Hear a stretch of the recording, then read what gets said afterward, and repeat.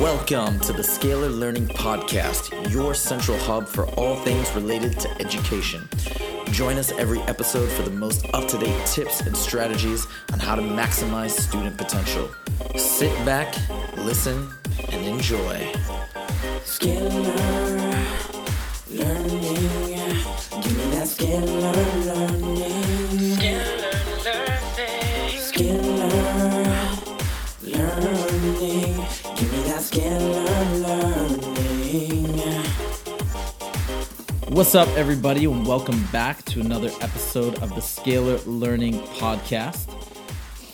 I am super excited for the show today for a number of reasons. One, it is my birthday today, or the day that it's going to air, June 17th.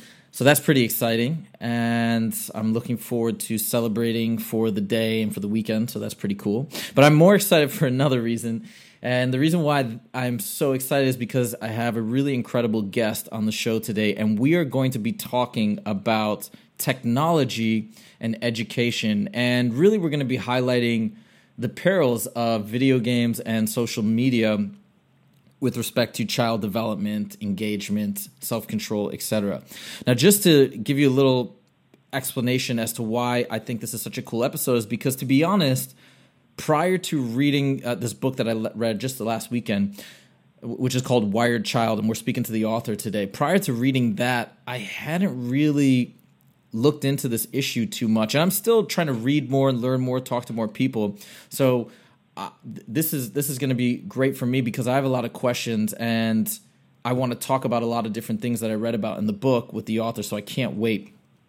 And I hopefully, for parents out there listening, you can take this information, and it's not only just going to be information, it's going to be how to apply the information, tips, strategies, etc., to make sure that the technology that you are exposing your kids to is going to be beneficial, helpful, and it's not going to impede their development.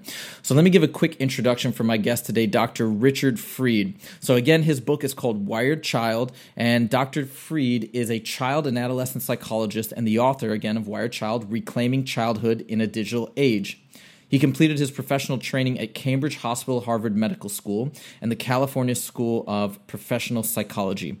Dr. Freed is a contributor to the Huffington Post and is on the advisory board of Families Managing Media. He lives in Walnut Creek, California, with his wife and 2 daughters.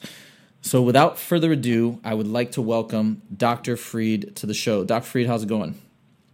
Very good, Huzaifa. Thank you for inviting me onto your show. Absolutely, and I really appreciate you taking the time. I know you got a very busy schedule, and I am super excited. So also, let me just tell you the way I came about the idea, or the reason why I reached out to you and wanted you on is because, quite frankly, so I tutor a lot of kids. I'm also going to be teaching next year. I've been substitute teaching for 4th grade for the last 4 months.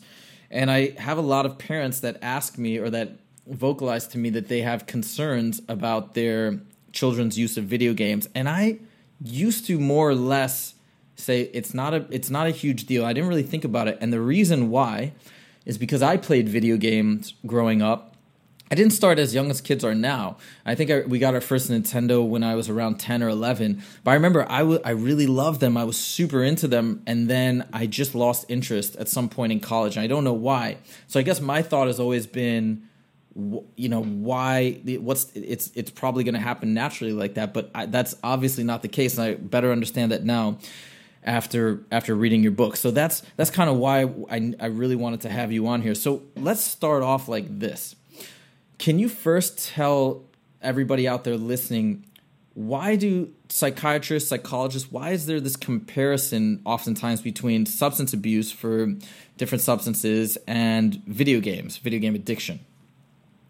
I think what we're realizing recently is that addiction is less about a substance and more about the brain. It's not just that a person uses cocaine or alcohol. It's the fact that cocaine or alcohol affects the brain. And what we're actually finding is what's been remarkable is brain scan technologies like PET scans and functional MRIs. When we put a person into one of those brain scans and they have, let's say, a gaming addiction or a gambling addiction, that their brains really look remarkably similar to a person who has a substance addiction. So we're really moving away from a substance model and now thinking about addiction as how it impacts the brain. Can you draw a comparison with respect to video game addiction? I guess maybe, I don't know if it varies from person to person, but I mean, how strong can it be when you're comparing it to these higher level narcotics? Or I understand even sugar has some serious addictive properties. How would you compare those? Right now, I think we're looking at the two addictive behaviors are gambling, which was just most recently in 2013 actually made an official addiction, and it just kind of shows you how slowly the wheels of U.S. psychiatry are turning to sort of get there, because, wow, how long have we sort of commonly known that gambling could be addictive? But it was finally recognized in 2013, and then so gambling's one, and then gaming would be the other. And then but gaming is not officially yet recognized as an addiction. It was put in the psychiatric guidebook, the chief one in 2013, not as a full diagnosis, but one that needs more research before it's fully accepted. So we're getting there. But as far as what are the effects, I mean, you really don't have 10, 11-year-old, 12-year-old kids getting into alcohol or methamphetamine, but so it's sort of hard to make that comparison directly relatable. But as far as, let's say, like a 12-year-old kid that is addicted to gaming that I would see, I mean, it really meets the profile that you would see for someone who's addicted. And I think parents are going to either know this themselves or talked with relatives or friends. We're talking about kids that do some really profound things when parents try to set even just modest limits. We're talking about kids who will threaten to kill themselves, take a chair and throw it through a window, put their fist through a wall. We're talking about kids as they get bigger to get up in parents' faces and these are and intimidate parents. We're talking about formerly well-behaved, not antisocial, kind of great kids that happen to get into gaming and then overuse it, and it really changes them. And that's where we see it affecting the brain, and that's why we are moving towards, in my belief, considering calling it an addiction. I remember in your book you have some pretty graphic examples that were in the media of kids doing pretty atrocious things to their parents or family members as a result of being deprived of video games. I guess, how common is it for these bursts of anger, the more common ones? I'd say there's some in your book I don't even want to get into because they're pretty bad stories, but the ones where you're saying, hey, punch a hole in the wall, threaten their parents, these types of outbursts, how common is that? We're trying. This is all pretty new, but we're really looking at and it's still a pretty wide range. But some people will say as low as 3% of gamers are addicted, and some people will go as high as 11%. So it's somewhere in there, and a lot of parents are sadly, and it's understandably, but giving up on trying to treat their game addicted kids. We have a group of many sort of kids turning 18, 19, 20, young adults who are living at home and not moving on. And when you talk with these parents, you'll say, well, my boys are tend to be more addicted than girls, but it's my son who, he's capable, but he's not moving on. He's stuck in his room gaming. So these are parents who aren't setting limits, and maybe they tried and the kid became aggressive, so they've really given up on it. So I would say in my practice, it's like, and we're talking again, 3 to 11% of young gamers. I think that would fit with what I see in my practice. I work with a group of child and family clinicians, and it really, up and down the hall, they know that I study and talk and write about kids' tech, and I hear about it every day from the clinicians that I work with. It cuts through. And we're talking not just addiction, but we're talking about kids that, let's say, if they're not just quite addicted, that they've given up on school, that they or they're not getting outside, or they've become depressed because they've, is that a full addiction? I'm not quite sure, but it really cuts through a lot of the different problems that kids have. So you mentioned briefly that boys are more susceptible than girls. I know you talk about in the book. Can you explain a little bit as to why that is the case? I think we're trying to get our hands around that. Boys tend to have more problems with addiction in general, whether it's gambling or a substance addiction. There's a powerful reward-based neurotransmitter in our brains called dopamine, and there's newer research suggesting that when a male picks up, or a boy or a young adult picks up, that's a male picks up a substance, that they get more of a high, they get more of that dopamine kick than a female. And really interestingly, research out of Stanford shows that young males, when they game, that their reward-based pathway that really is based off that dopamine lights up in a much more significant way as compared with females. So boys are really getting they're more likely to be addicted by statistics, and then when we peer into their brains, we're seeing that their brains are really much more affected by gaming than girls. Wow. All right, I want to chat now about why you think video games in particular are so addictive, because you hit this point in Wired Child where you mentioned basically, I can't remember the gentleman's name, but there was a guy who wrote a paper on basically how to engineer games to be exactly that, to be addictive, so that people didn't want to put them down. They kept wanting to play them. And then I think he was eventually, you said, hired by Microsoft? Correct. Okay, so can you tell us a little bit about this gentleman? I want to say that you would think, as a parent, that the people who are developing games that kids are going to play would be computer programmers.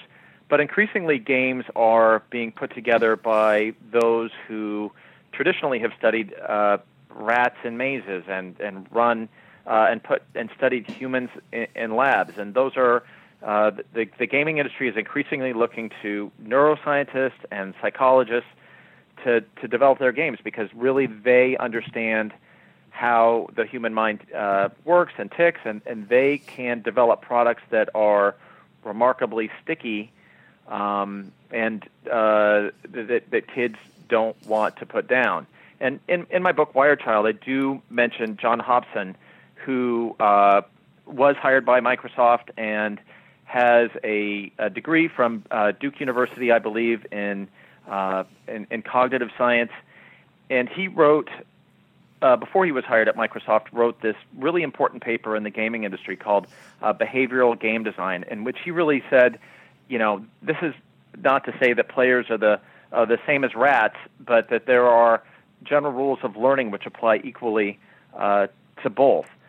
And what you're going to find in the gaming industry is that there are people like Dr. Fulton and or Dr. Hobson, and then there's another. There's Bill Fulton, who is another. He worked for Microsoft, and he really comes out saying that he talks about with the intention of. He started Microsoft's Games User Research department, and he talks about what is the intention of game designers today. And really, this is one of the most troubling things that I found in my research and in my book. And I don't think this is really meant for parents to hear, but what he said is that the intention of game designers is really to take all the voluntary activities that someone has and to replace them by the products that these game designers are making, to replace them by games. And I really, if parents are wondering why they are losing their kids or why their kids are growing less interested in school or less interested in spending time with family and just more comfortable with spending their lives in their rooms gaming or sitting there on their phones gaming, I really think we have to look to what is the purpose and who is behind making these very powerful games that our kids are using. So when you say replace, I think you said replace voluntary activities. You mean that the video game designers are trying to, or this gentleman at least in particular, is trying to get kids to choose video games over like extracurriculars or other activities like that? You know what Mr. Fulton said is, and he wasn't speaking directly to the development of games for kids. He was talking about game development in general, in my understanding, and he really talked about just pulling people away from voluntary social activities or hobbies or pastimes or their pastimes. And when I talk with parents, when I talk at schools and conferences, I turn to parents and I say, what are, and I talk to physicians too, but what's a voluntary activity for a child? And everybody will kind of say, well, trying in school or putting effort into homework or, and Josefa, you talked about how, well, you played games when you were younger. I think I'm awfully sure that the games that you were playing are not as powerful as the ones that are being developed today by these brain researchers who are putting games together for the express purpose, in my mind, to like I said, to pull people away. I don't think that they had that level of technology to bring those games to people today. So yes, the games that you played were probably more harmless, and you could play them and you could put them down, and you went off to school and to do well. It's I really see, sadly, too many very capable kids today not being able to move away, not being able to move on with their lives in spite of the best efforts of parents. So I think some of that is really coming from the advanced technologies and the brain researchers and the people researchers that are now developing the games that kids use.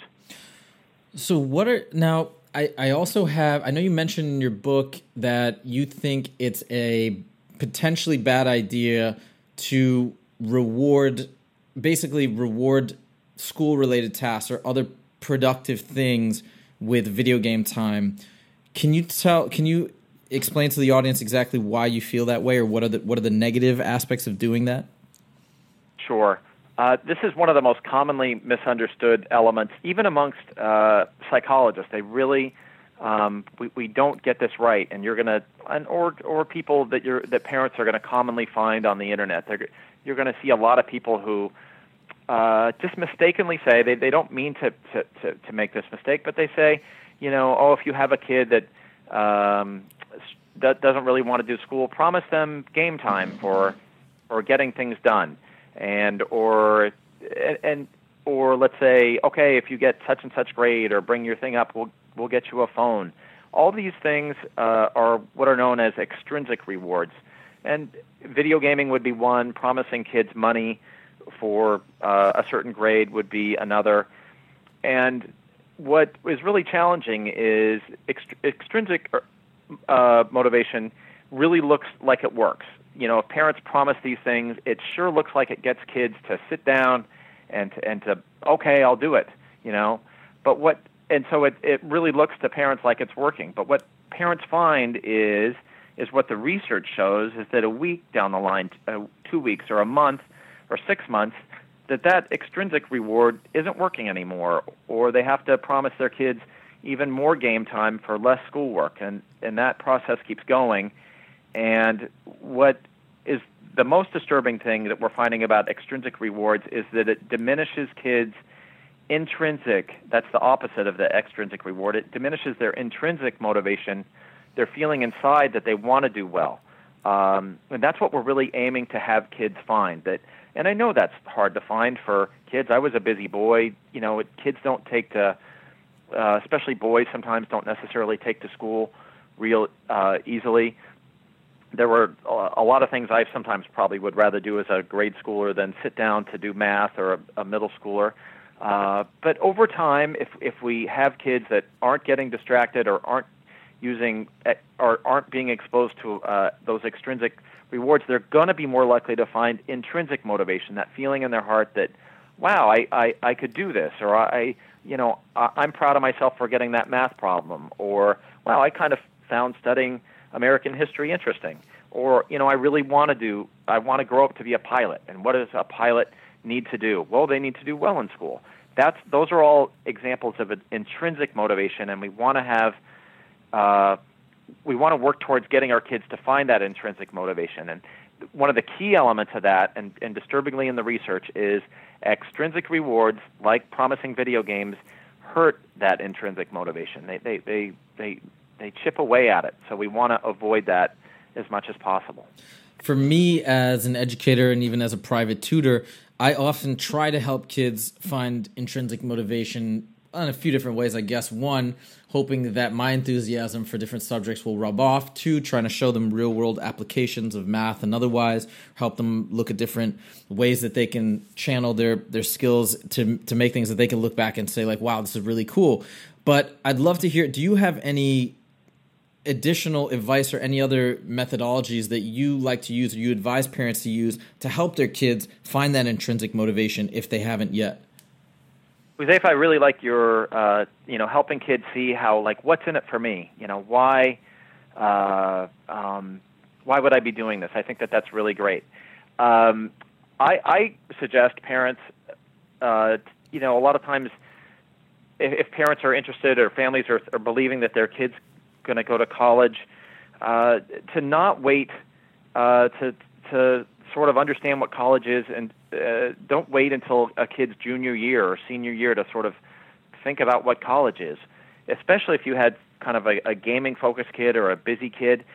Not that you would go visit colleges with the express purpose of saying you've got to get here or this is what you have to do, but just to go walk around a college campus, like a beautiful one, and say, wow, this is kind of nice, and kids look around and you can eat in the commons, and I see what kids are doing here, and this seems kind of interesting, and I'd like to end up here, and then that sometimes can get them thinking, what do I need to do to get to college, and that actually, they can go to a website and they can take a look at the College Board website or a school's website and see, well, geez, it takes that kind of GPA to get into this school. I better sort of work on that. So don't wait.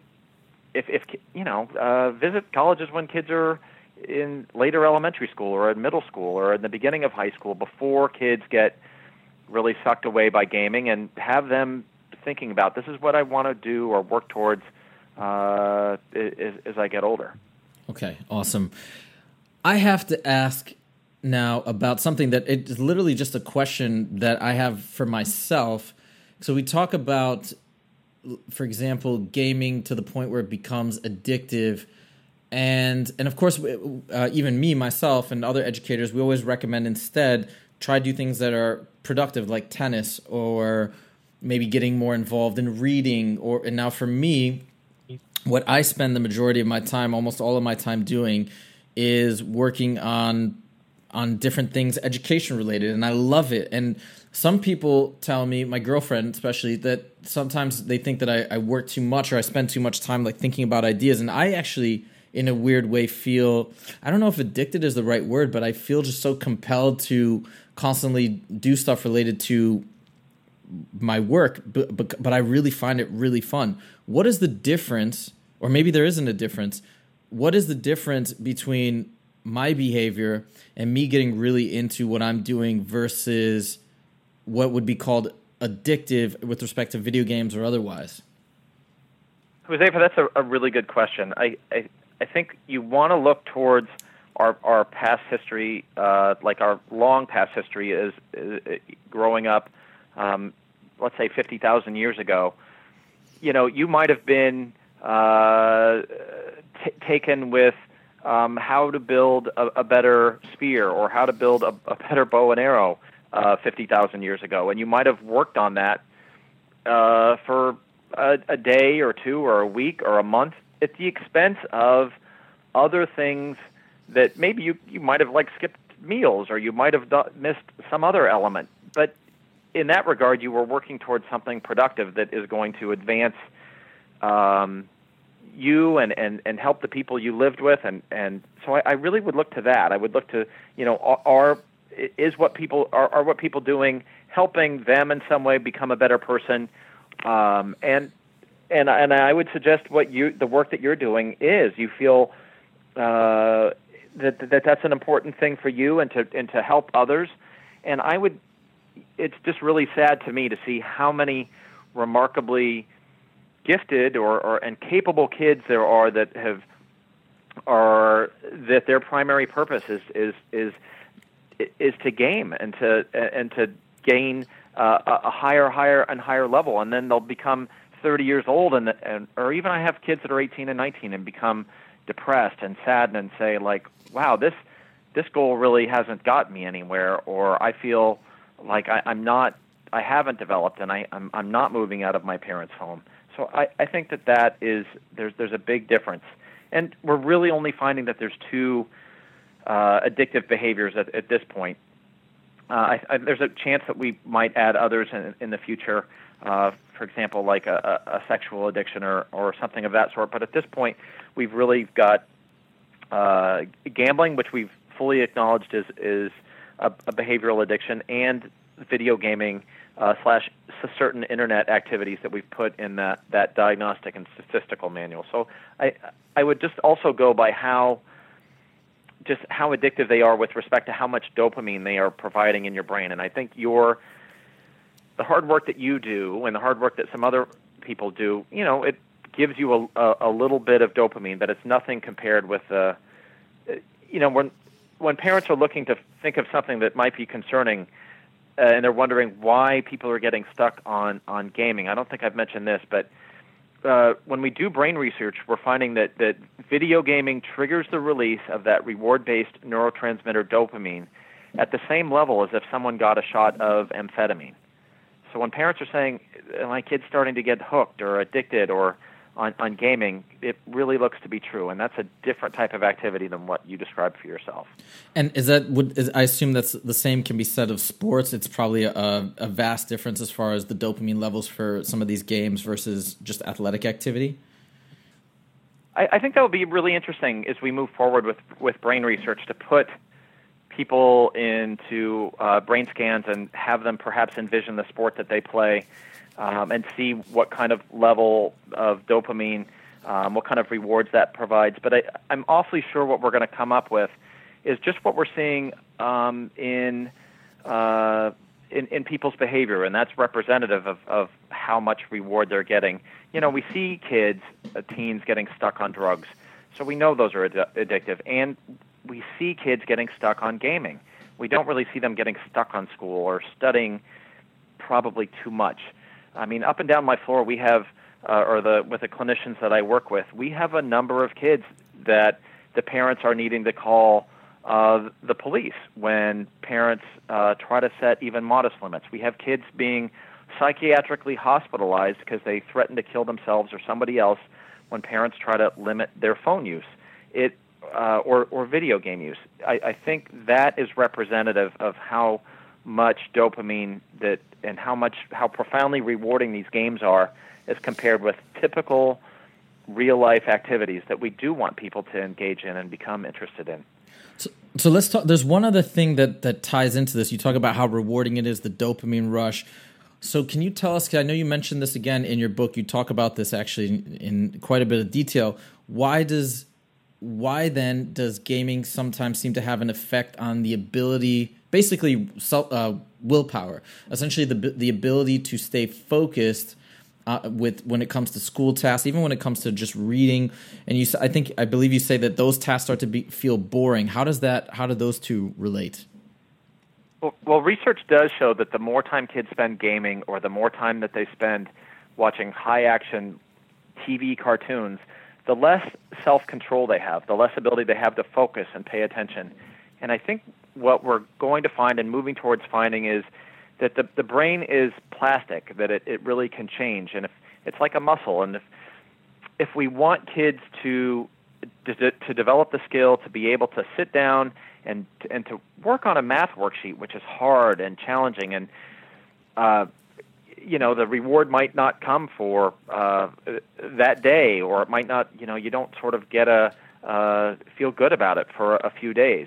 That is a remarkably different experience than the high-action gaming rewards where somebody's getting rewarded with points and levels over and over. They're really different experiences. And I see this in my practice. I see, and a lot of people are seeing this today, you'll just see people who are kind of kid gamers who will just say, nothing is exciting for me. I can't enjoy anything. I can't try on anything. I don't have the mental stamina or the self-control to push myself to do these, what they consider to be boring activities. And some people are going to argue, well, we need to make life more exciting. I'm sorry. Learning challenging activities that humans have always had to do, which is, build shelter and find food and to do things of that sort, they aren't necessarily filled with excitement. And today's activities, I think you can find interest and fun in school, but and there is love and enjoyment that kids can gain from doing math, but it's potentially not going to compare with the same type of rewards that they're going to get from gaming. And my concern is that kids are gravitating or being pulled away from the real life activities that they need to do by these remarkably seductive games. Can you tell people listening a little bit about how to identify or when behavior crosses into video game addiction that needs to be addressed? I know you list some symptoms and signs. Could you go ahead and do that for the listeners? Sure. Anytime, firstly, you want to go with safety. Anytime a kid threatens to hurt themselves, I'm going to kill myself if you take away this game, or I just can't stand it. I can't live anymore. That's kind of a serious sign. That is a serious sign right there. Or if kids become verbally aggressive with their parents or physically aggressive, if they become intimidating, those are signs of a serious problem right there. And I would kind of skip to concerns that a kid has an addiction or at least an obsession at that point. And other signs that you're going to see are kids that are preoccupied with gaming. And the symptoms that I'm going to discuss here are really similar to the same symptoms that someone has if they have a drug addiction. And why is that? Because drug addictions and gaming addictions have a remarkably similar effect on the brain. So it's understandable that how they're going to show in real life is really going to be about the same. But you're going to see kids preoccupied with gaming. This game, that. The fact that they have a math test the next day really doesn't concern them all that much. You're going to see kids having withdrawal symptoms when parents try to set limits. And withdrawal symptoms, I mean kids getting irritable, more angry. A kid says, "Oh, come on, Mom," and that's not so big. But if a kid says like some serious curse words and kind of tosses stuff, then we know we're starting to have a problem. You're going to see kids demand to use more and more time, even though they already spend an exorbitant amount of time doing so. You're going to see kids losing interest in previous activities. You're going to have parents that have made repeated unsuccessful efforts to get kids to use less. You're going to see kids lie. You're going to see formerly loving, honest kids become deceitful and lie to their parents. "Oh, yes, my homework's done," when they just want to get to more game time. You're going to see kids wake up at 5 a.m. and sneak gaming that way.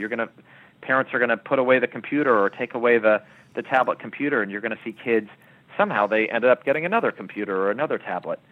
And lastly, because of all these problems, you're going to oftentimes see problems in really a lot of conflict in the family, and you're going to see kids not do as well in school.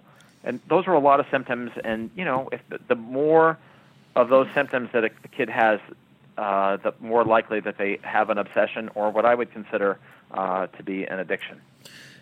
I don't know that much I'm not a psychologist, psychiatrist. From the little I know, or have at least read about addiction, I've heard anyways, this idea that if you try to intervene, I'm more talking about narcotic addictions, but if people outside try to intervene, there's only so much they can do, and that the key to recovery ends up actually, I guess, becoming motivation from the person themselves, where they finally say, "I don't want to do this anymore," and they're able to stop whatever the compulsive behavior is and then recover. Is there some element of that exists with video game addiction, in the sense that is attempting to intervene only really helpful or only becomes helpful after a certain point of recognition within the child who has the addiction himself or herself? Huzaifa, that is a wonderful question that we are really trying to sort through and that we all struggle with. Because, as you say, for an adult that has a narcotic addiction, like let's say, what you're looking for from them is for them to hit rock bottom and for them to gain insight that they've got a problem. Understandably, with parents and kids with gaming, kids really don't ever hit rock bottom. Kids, by rock bottom, you've lost your job. Let's say as a narcotic addiction, you've lost your job. You don't have any money whatsoever. You've lost your wife or your girlfriend. For a gaming addiction, kids can sit there and game in their room and they're happy as can be. At what point do they actually hit rock bottom? They still have parents taking care of them, which parents need to do. So that is really hard for kids. And also kids don't have as developed of a prefrontal cortex, that key judgment area that's going to give them the big picture and say, wow, I really have messed up my life and I am failing school. So it's such a challenge. And a lot of us are finding it is really tough to treat kids once they have become game addicted. There are actually centers, China and South Korea, in contrast to the United States and Japan, recognize video game addiction. And China and South Korea have hundreds of treatment centers for youth to address this problem, where kids are taken away from their families. And in the United States, there's more of that. A lot of the residential treatment programs that used to treat kids' drug addiction are now treating video game addiction, if parents want to look up for that on the internet. But those programs, we're just now seeing them pop up. Are they going to be helpful? I'm hoping so. What I really strongly suggest, all this to me though, is I suggest parents, and we don't recognize this in America, but put much more emphasis on preventing this problem before it starts. Because I have so many parents who say we're going to do our best with moderation and balance, but they don't understand how powerful and addictive these games are. And once problems get rolling with children, it is and teens, it is remarkably difficult oftentimes to turn things around. I mean, I can do it sometimes, but it depends on the kid. I have an article on this in the Huffington Post, just why I suggest strongly that we really move towards prevention rather than trying to sort through the quagmire and the pain which families go through when their kid becomes game addicted. What is the name of that article? Oh, darn it. Can we search? Can listeners search on the Huffington Post for Richard Fried, and might it pop up? Yes, and I think the title is what one boy's story tells us about video game addiction. Okay, so what I'm going to do for all the listeners out there, I'm going to search that article, I will find it, and I will post the link in the show notes. So you can just go to scalarlearning.com and click on it and read it there. So we'll have it available for everybody. So you mentioned that, I know you mentioned that kids have their prefrontal cortex isn't as developed, and that makes them a bit more susceptible to game addiction. I know in your book you say generally when is the best time to expose kids to video games. I know you said later is better, but if for parents out there who are wondering what's a good time, what do you recommend for age for exposure?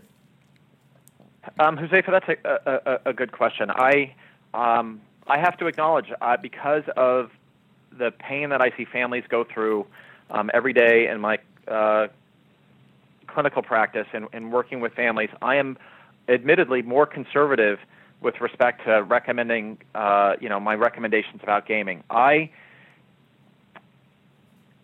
wish I could say that there was a good age to have kids. The longer parents wait before kids get into games, the better. I really am troubled by the increasing, just handing kids games through parents' phones when they're infants and toddlers and so forth. It's remarkable. These remarkably young kids can sit there for hours doing that. I think that's a sign that we're headed for problems already.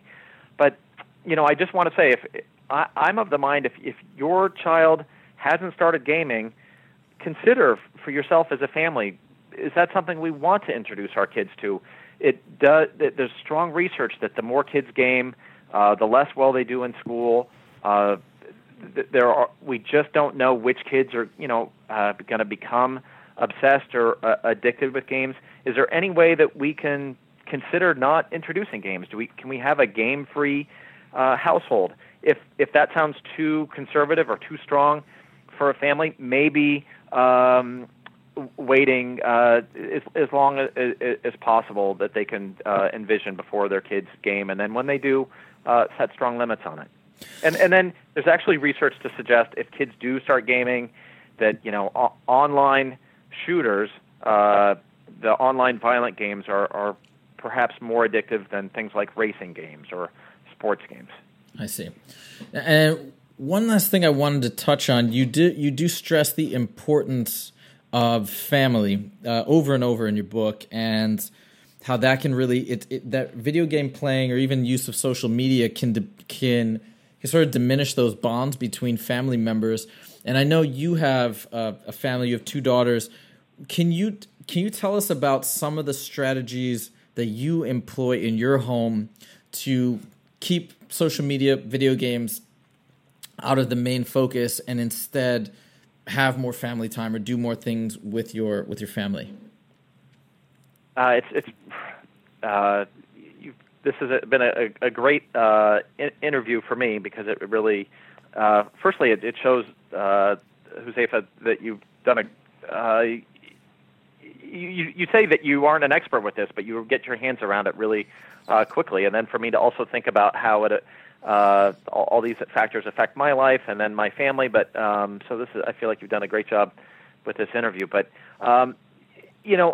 what I see, and I think we've gotten away from this in our modern day society. We're told that kids, as they get older, and in present day times, it's appropriate for kids to disappear to their back rooms with devices and to leave their family. But that is such a modern day false construction. If we want to think about how families have always been raised, I suggest families go and we could look to consider what it was like for families in 1850 on the American frontier, which is representative of how families have long struggled and the challenges that they've had to face against fighting against nature and so forth. How did those families live? Were kids disappearing to back rooms to engage with some sort of game, or to disappear with peers and to do something online or something? Of course not. They were working and living alongside and laughing and sometimes crying alongside their families. And that's really what humans and kids need growing up. This whole idea that I really speak to in my book, which is there's this digital native, digital immigrant belief that we have in our society that kids are supposed to be more experts with games because they've grown up around them, or technology, than their parents. That is a remarkably troubling and harmful falsehood. Parents need to provide direction and leadership. The parents have the prefrontal cortex and the wherewithal and the life experience to help kids make good decisions. And parents can understand how kids can. Parents get how they get the big picture, that kids spending lots of time gaming can really hurt them down the road. Kids can't do that. So that's where family comes in. That is an engaged, loving family that spends less time with games and so forth. That kids are going to be less inclined to feel the need to seek out comfort, because a lot of kids are doing that these days. They don't have time with their family, so they're going to seek comfort. They're going to seek feeling whole and like the things that they should be getting and need to be getting from their family. They're going to be looking to find those online or in video games. And if we just if we raise kids amongst a really strong, loving family, that they're going to be less inclined to go feel the need to seek that out in games and social media. And I believe we see that at our house with our 2 girls who are 9 and 13, and I know we have it easier with respect to gaming because our girls are are going to be less inclined to game, but they are inclined to surely start texting and doing social media, which girls are more driven to do. But at this point, our 13-year-old does not have. She has a phone, but she uses that phone to contact us when she needs to get picked up from, let's say, lacrosse or something of that sort. But it's not. It doesn't have a data plan. She doesn't game on it. She doesn't use the phone at home. She just uses it outside of here, and that is a strong limit to set. But I feel like that's the direction that those strong limits are really what our kids need, and that moving away from that digital native, digital immigrant belief, we want to give our kids authoritative parenting, which is being loving, involved, but also the second side of that is setting strong limits on kids, because that's what they need to grow up healthy and successful and to love and do well in school. Richard, Dr. Freed, thank you so much for joining us today. This was awesome for me. This was very educational. Hopefully everybody out there listening, it was great for you as well. Dr. Freed, if people want to get in touch with you or check out some of your other works, how can they contact you or find more information about you? They can go to my website at richardfreed.com, and I've got they can see my a number of Huffington Post articles that I've written there, information about my book, and they can also contact me if they have any questions through my website. Okay, excellent. Now, I'll just say one more time, Wired Child is the name of the book. I read it this last weekend, and I loved it. I think it's great, and it's very well researched, and it's just awesome. So I would highly recommend it. And I'm going to do more reading on the topic over the next few months, because it's quite frankly, it's interesting, and I think it's really important. So I will continue to read and research and do episodes here and there on the topic as we go forward in the summer. So again, if you want to check out the show notes from today's episode, go to www.scalarlearning.com. And please, if you have not already done so, please subscribe to this podcast so you can get all the latest and greatest episodes and all things related to education, especially on mathematics. Again, this summer we will be having episodes released every day, so make sure to check back very regularly for new episodes. This is Huzefa signing off, and I'll see you guys next time. Take it easy. Scalar learning, give me that scalar learning. Scalar learning, give me that scalar learning.